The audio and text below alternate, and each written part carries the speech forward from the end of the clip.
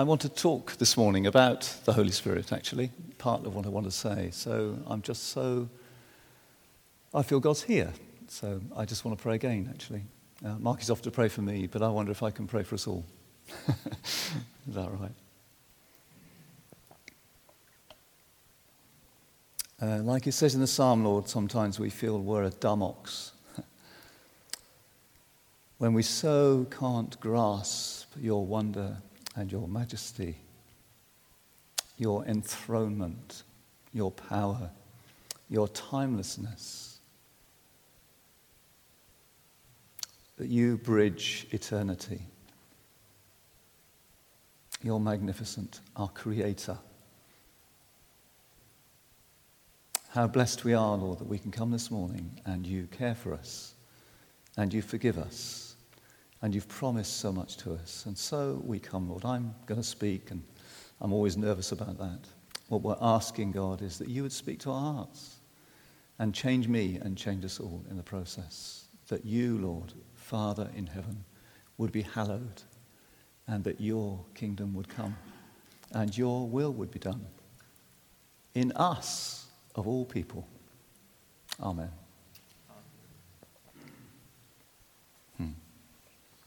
Great. I think it's interesting, that psalm. It finishes with, now I'm going to tell the world what you do. Isn't that amazing? It's great. So I'm going to start by reading Ephesians chapter 1, which is going to be the kind of core scripture. So I'm asking that it'll be projected on the screen, because I'm going to read it in the New Living Translation. I'm not despising other ones at all. So it's probably easier if you just watch the words or read the words on the screen if you want to read them. And I'm going to read Ephesians 1. And I'll just start by saying as well that it's written to those in Ephesus. That's what is written in the first couple of verses. But many of the older manuscripts don't have the words in Ephesus. So it's actually written to us. So this letter is from Paul, chosen by the will of God to be an apostle of Christ Jesus.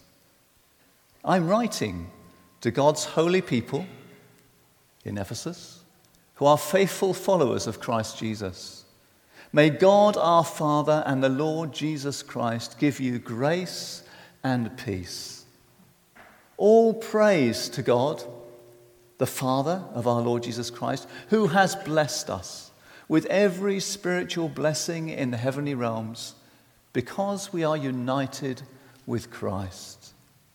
Even before he made the world, God loved us and chose us in Christ to be holy and without fault in his eyes. God decided in advance to adopt us into his own family by bringing us to himself through Jesus Christ. This is what he wanted to do, and it gave him great pleasure. So we praise God for his glorious grace. He's poured out on us who belong to his dear Son.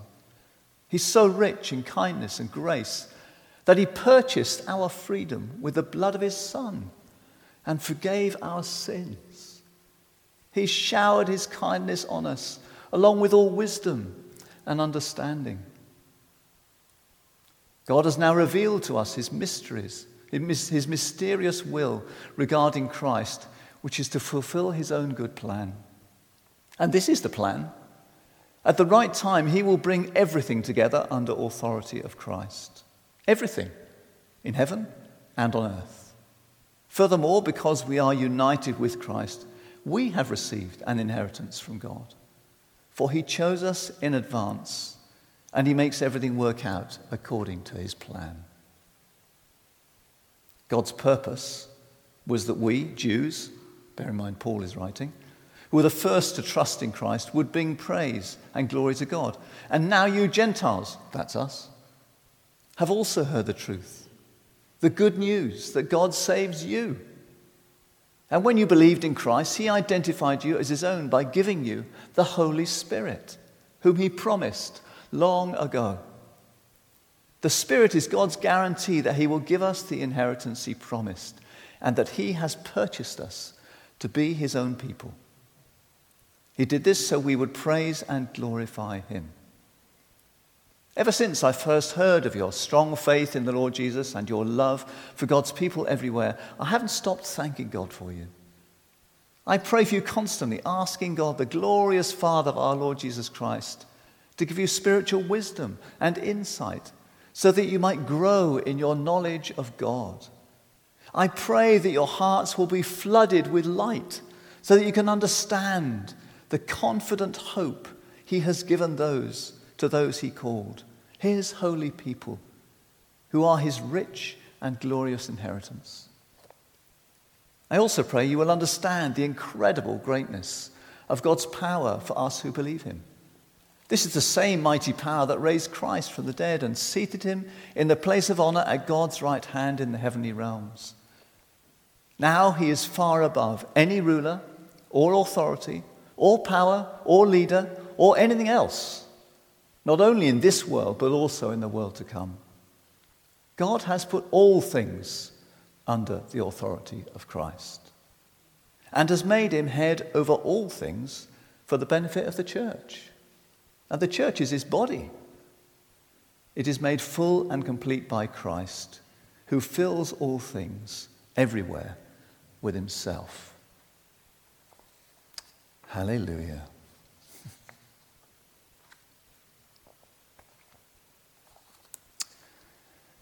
In a sense, I'd like to sit down, actually, and just let us take that in, because it's just phenomenal, isn't it? Isn't God good with his word? Amazing.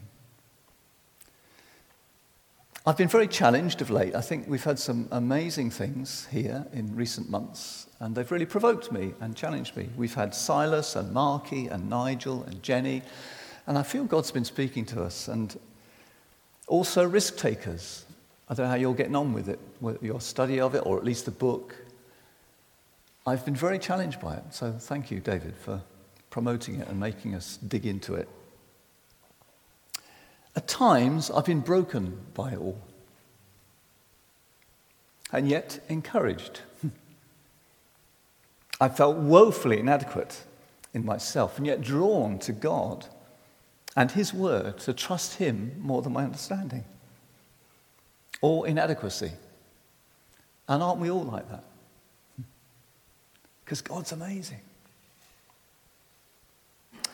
So I want to say what I don't want to do this morning. 4 things. I don't want to belittle God in any way, so forgive me if I do. I don't want to be unfaithful to Scripture in any way, because it's given for teaching, rebuking, correcting, training in right living. Nor do I want to misrepresent what's on God's heart for you and me. So if I get that wrong, forgive me. And nor do I want to be unfaithful in my delivery this morning through fear or prejudice. That's where I'm coming from. And what's on my heart is this phrase, holy people, faithful followers of Christ Jesus, which we read in Ephesians. And that to me defines discipleship, which I know has been on Marky's heart a lot over the last year. And I think it's on God's heart, actually, that Jesus has called us to be disciples, followers. And I'm going to look at it in 3 ways. First of all, what are we free from? Secondly, what are we free to? And finally, what's the consequence? So, freedom from. Various words in Scripture are used to describe freedom, such as freedom, liberty, deliverance, redemption. So in Ephesians we read, he purchased our freedom with the blood of his Son and forgave our sins. And the word there is redemption, which means to pay a ransom, payment in exchange for someone who's been taken prisoner. And Jesus said in Luke 4, repeating Isaiah, the Spirit of the Lord is on me because he's anointed me to proclaim good news to the poor. He's sent me to proclaim freedom for the prisoners and recovery of sight for the blind and to set the oppressed free, to proclaim the year of the Lord's favor. Freedom is on God's heart for you and me. From what? Slavery. Actually. This redemption is to buy you out of prison. And we were imprisoned. Maybe you still are. Imprisoned in our hearts. But the word slavery, or the word freedom that Jesus uses in Luke 4 is a different word to redemption.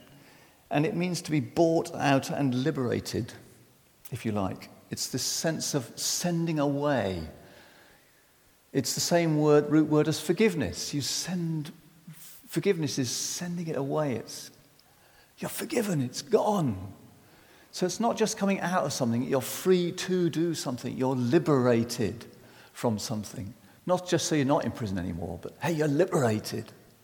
The history of it, the background of it, the reason you were there in the first place. You're free. You're free. It was thrilling with my mentee a month or so ago when he had to go to the magistrate's court again. And they said, we're remitting your fines. Not all of them, but we're remitting them. He was over the moon.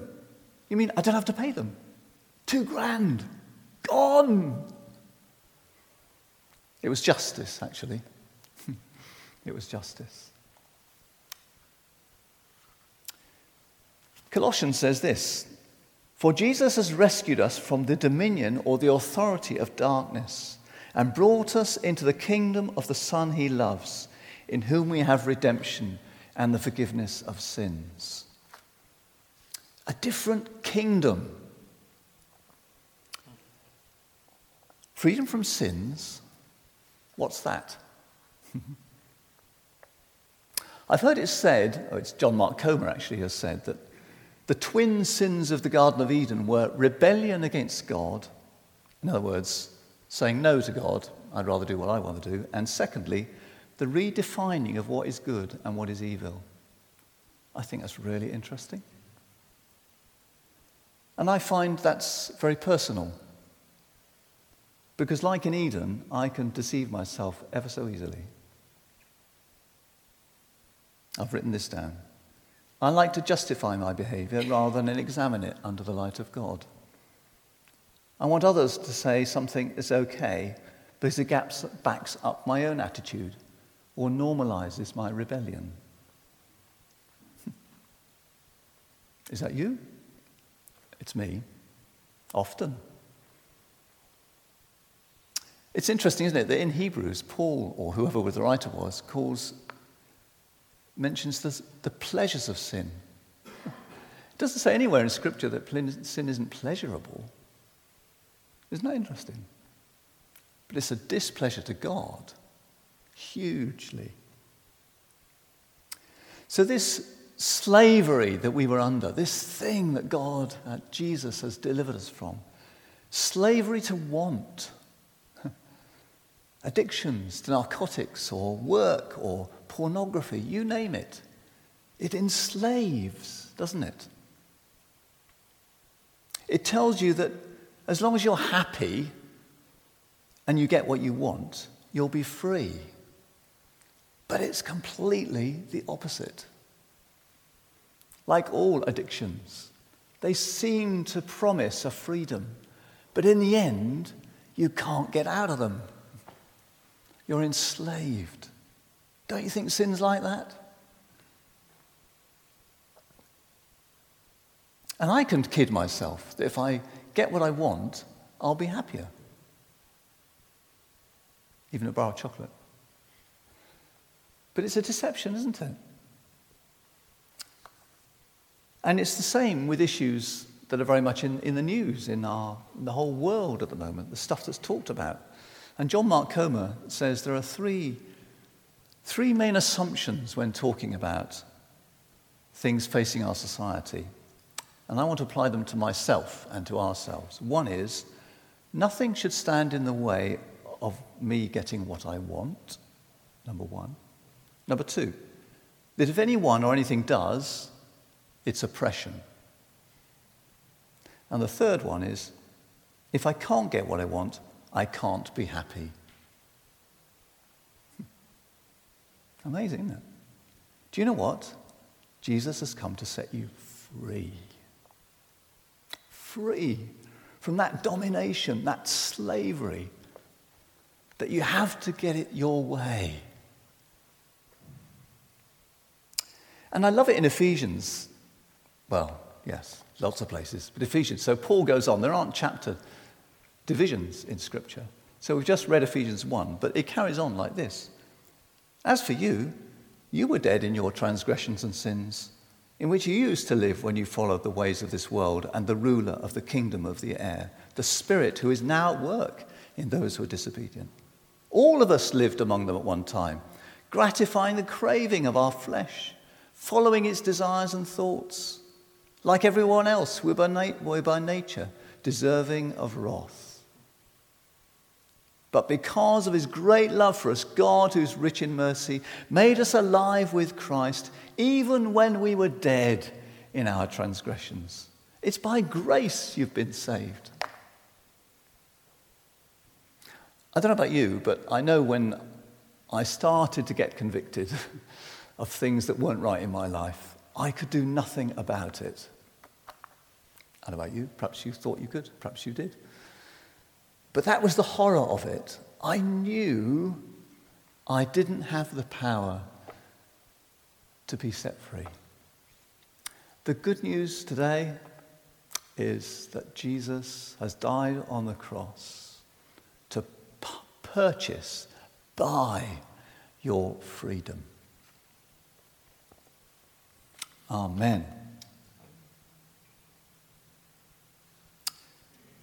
And this one thing I do need to make clear is that actually there will come a time when we all have to give account for our lives. Sorry. It's the truth. And just as a sort of interesting aside, if you like, a recent survey of funeral directors that LICC, London Institute for Contemporary Christianity, sent around this week, confirmed that among the top 10 songs used in funerals in the UK now, no hymns feature. Isn't that sad? The top ones are still Frank Sinatra's My Way and Vera Lynn's We'll Meet Again. And there's only one modern one, which apparently is an Ed Sheeran one, which I don't know, called Supermarket Flowers. But apparently includes words that kind of say, I know when God took you, he'll say, hallelujah, you're home. It's a lie. It's a tragic lie. And it should break our hearts. It certainly breaks God's.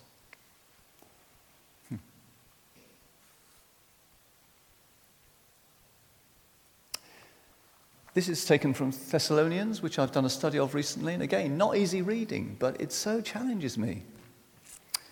They were going through a really difficult time in Thessalonica.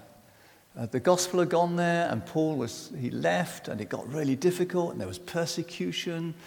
And Paul was worried whether they'd still believe because it was so tough.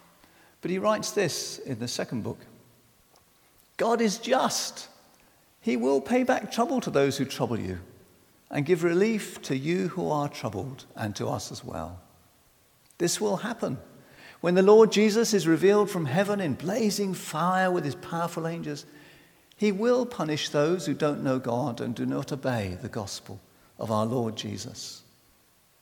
They'll be punished with everlasting destruction and shut out from the presence of the Lord and from the glory of his might on the day when he comes to be glorified in his holy people and to be marveled among all those who have believed.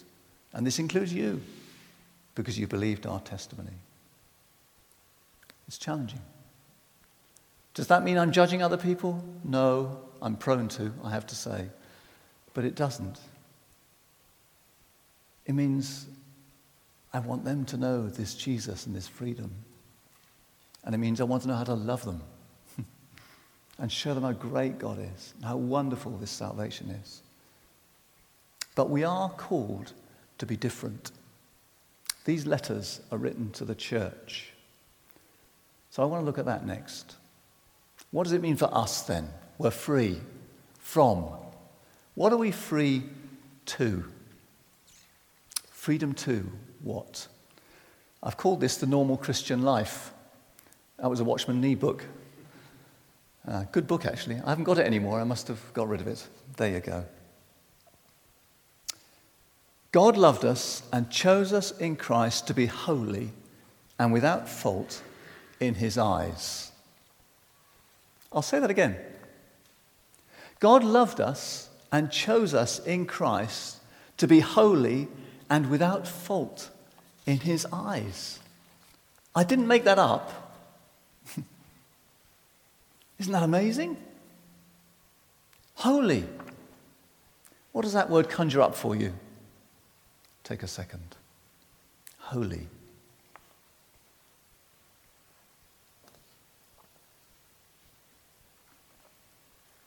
Puritanical, stoic, old-fashioned, boring?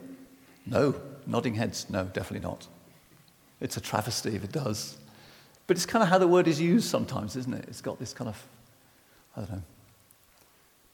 In the biblical sense, what does it mean? Separate, different, consecrated for God. Not enslaved to anyone or anything else, but God. That is very, very positive. That is total liberation.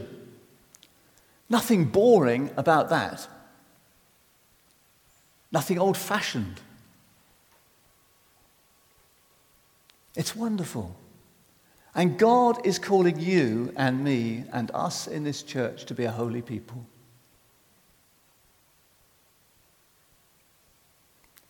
He is different, separate to him.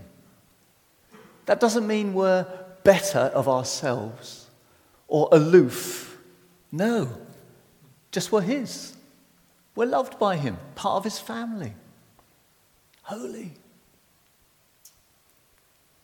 We are called to live free to love God, free to obey him, no longer dominated by the prince of this world, free to serve him, free to hear his voice, free to do his will, free to share good news with people.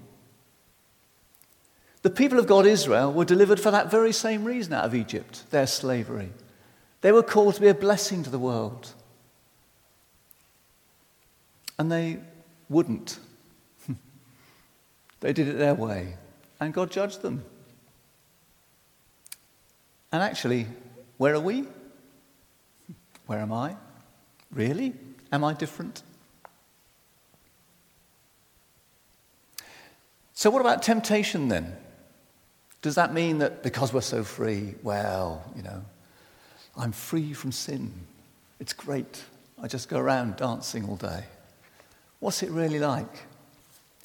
Well, John speaks very clearly about temptation and says, yeah, there's temptation. It's desire of the flesh, desire of your eyes. It's the pride of life. Are you tempted? I am. Do you have to give in to it? No. It doesn't have to tyrannize you anymore. How can that be? How can that be? Well, Jesus overcame sin by a cross. And Jesus said to us, take up your cross. He's dealt with the power of it, but he's asking us to be followers of him, his disciples. Follow me. Do as I do. Is that easy? Not always. Is it possible? Yes. Do I fail? Yes. But hey, there is forgiveness. So if anyone wishes to come after me, Jesus said, he must deny himself and take up his cross and follow me. I was thinking about, I was watching our granddaughter yesterday, and she's just learning to toddle. She's a year, and she's got one of these little truck things that you push along with 4 wheels, and like this. She can't walk on her own yet. So she took 2 steps yesterday, first time. Yeah, but she goes like crazy with this thing, but it always veers to the left. And Jonathan, my son, said to me, that thing, we need to take it up to one of these garage places and get them to do the tracking. I wonder what they'd say.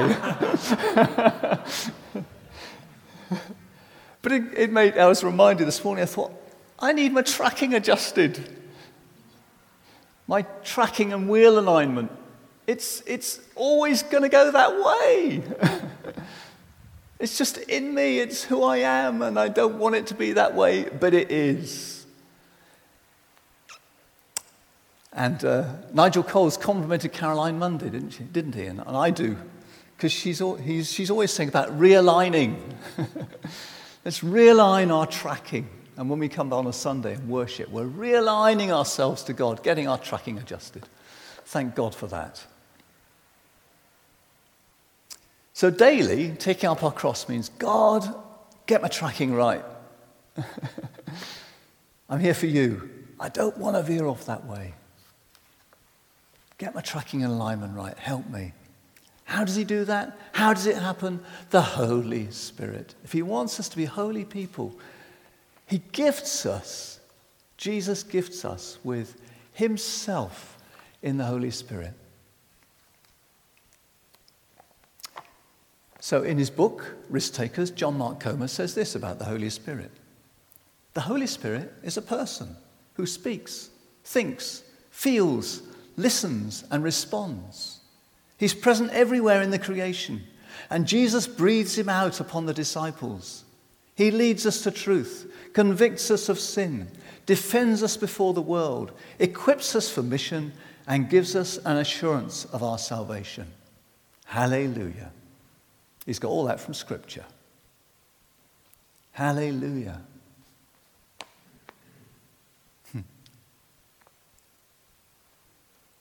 But can I expect the Holy Spirit to lead me and empower me if I insist on being the Lord of my own life?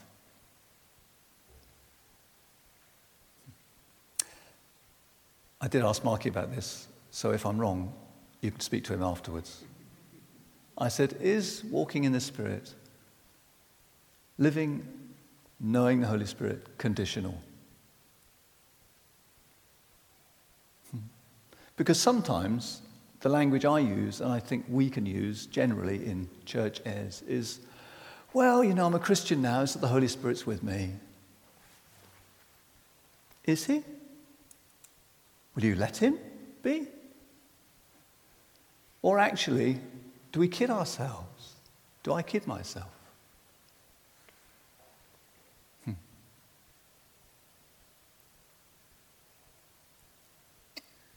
I think it's in Malcolm Duncan again in the book. He says that we can't expect the Spirit to be the fuel in our car if we're in the driving seat. Who's in the driving seat of your life? Sure, we talk about the power of the Spirit and all this kind of thing. But will we let him be? Will we let God be the Lord of our life? If not, wow, dangerous. You put good fuel in a car that's going the wrong direction, you're going to get a smash. So how would God trust us with that? It'd be stupid, wouldn't it? But I do want to say the normal Christian life is living in the Spirit. Hallelujah.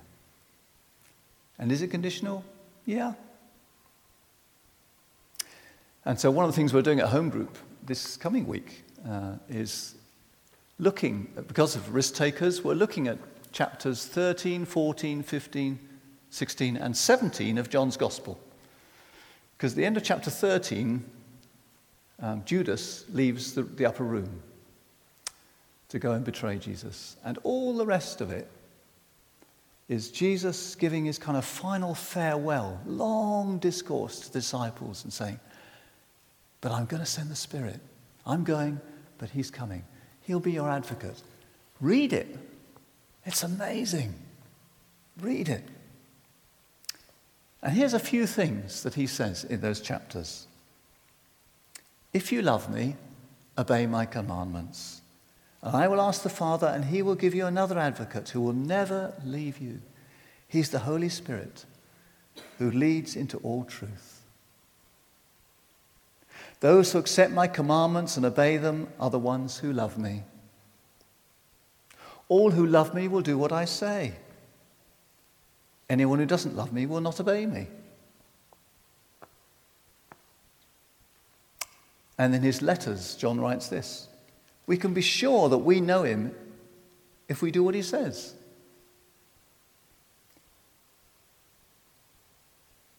The world is fading away along with everything people crave, but anyone who does what pleases God will live forever. Loving God means keeping his commandments, and his commandments are not burdensome. And again, back in Ephesians, Paul says, imitate God, therefore, in everything you do, because you're his dear children. Live a life filled with love, following the example of Christ. He loved us and offered himself as a sacrifice to us, a pleasing aroma to God. Let there be no sexual immorality, impurity, or greed among you. Such sins have no place among God's people. Don't be fooled by those who try to excuse these sins, for the anger of God will fall on all who disobey him. Don't participate in these things that people do. Once you were full of darkness, but now you have light from the Lord, so live as people of light. He's talking to the church, not to those outside the church. He's talking to the people that God has rescued and saved and liberated, to say, you can live differently now. You must.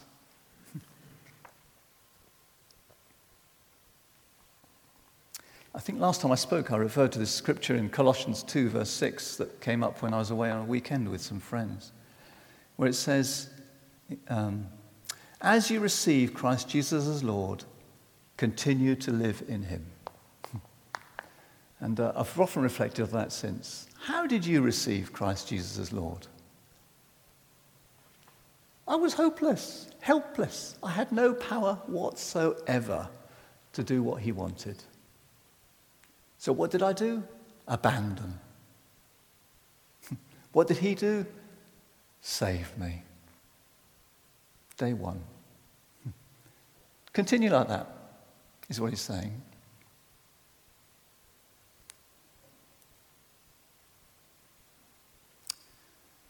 Last week, Iron started the service with Cara, and she was standing up there. And do you remember, for those of you here?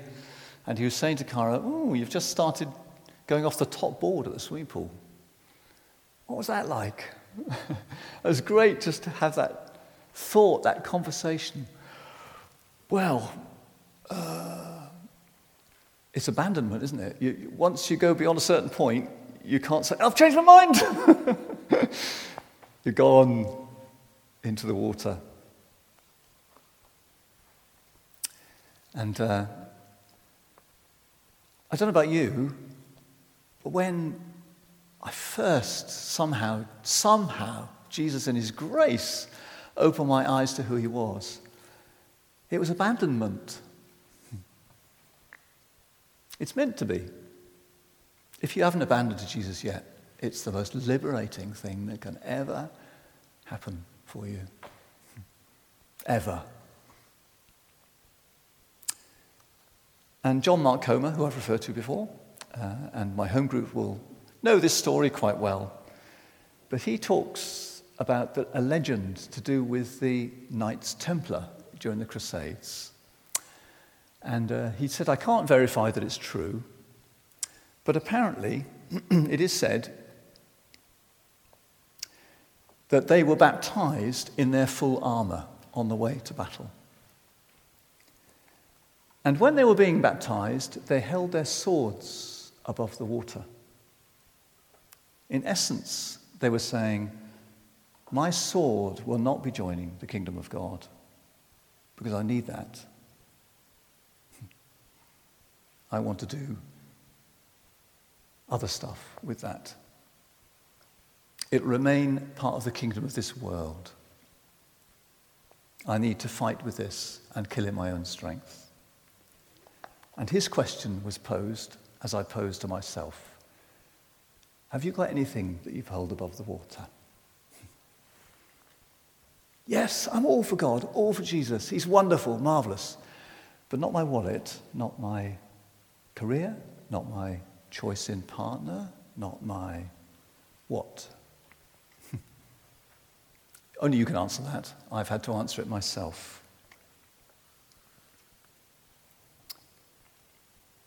And I find that challenging. But it's the liberating truth that we can't really know our freedom if we don't give it all to the one who sets us free.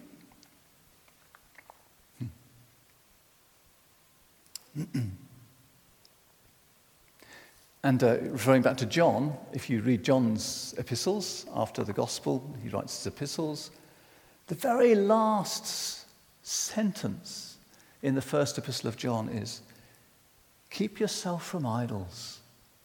Or it says in the NLT, keep away from anything that might take God's place in your hearts.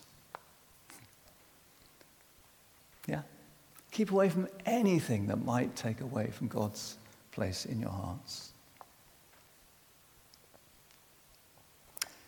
I saw another friend last weekend, and he's part of the church in Reading we were part of years ago, and he was talking about his son, and lovely chap, actually really nice. He's now got a young family and so on, but he was just talking about him. He said, he went through a phase some years ago when he just got really kind of, dry and wasn't really going anywhere, and he was getting concerned for him. Still coming to church and doing all the right things, but you could just tell, He's now just been appointed as head of school somewhere, amazing job. But he was reflecting back with his son, saying, but you've changed, haven't you? He said, yeah, 5 years ago. I said, all for Jesus. I'll do whatever you want. And since that day, he's lived in step with the Spirit as best he can. So job opportunities came, and he thought, no, this doesn't feel right. It would take me down that road. And he's made decisions that have been tough, but he's done them because God is talking to him. And he remembers that day, not long ago, when he said, it's everything. I'm not going to mess with you. And you know what? God's blessed him. Blessed him. And using him. It's marvelous. Marvelous. I want you to know that. I do. I really, really do. And so that on that day, when we meet Jesus face to face, okay, I don't think I'm going to go bounding up and saying, look, I got it all right. Far from it. But he'll say, okay, well done. Good and faithful servant. You followed my lead. I won't feel very confident, I don't think, except that I know he's a forgiving God.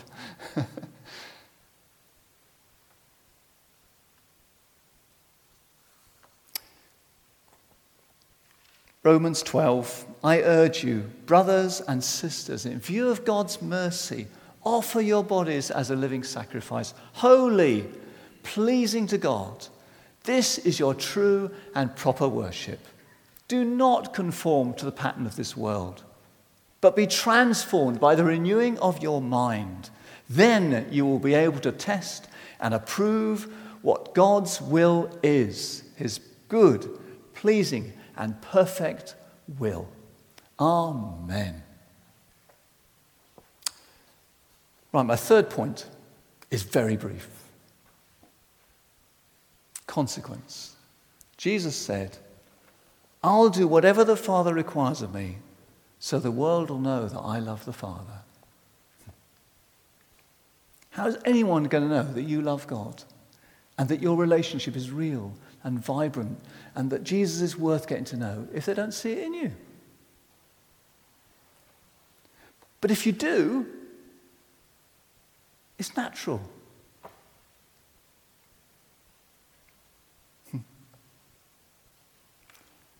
This is how the world will know that you're his disciples. You love him and you love your brethren. So it doesn't necessarily mean you have to argue about the creation or all these things that are difficult to get your head around. If we love him and live in a relationship with him, you know what? The Holy Spirit can do his work of convicting the world of sin and of righteousness and of judgment. And I pray God I could do that better.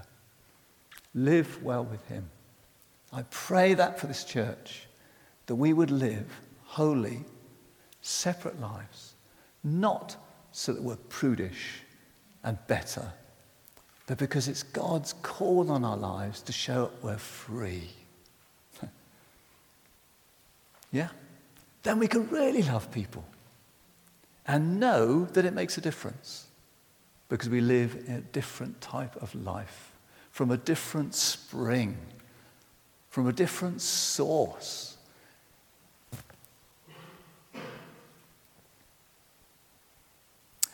It's 2 minutes to 12. I'd like Wendy to read a hymn. And it's a hymn that Alison made known to us as a group. I'd not heard it before. Wendy's not going to sing it, are you? Fortunately not. No. Can we have a microphone? Yeah. And but they're lovely words, so perhaps it's better to hear them than to try and sing them.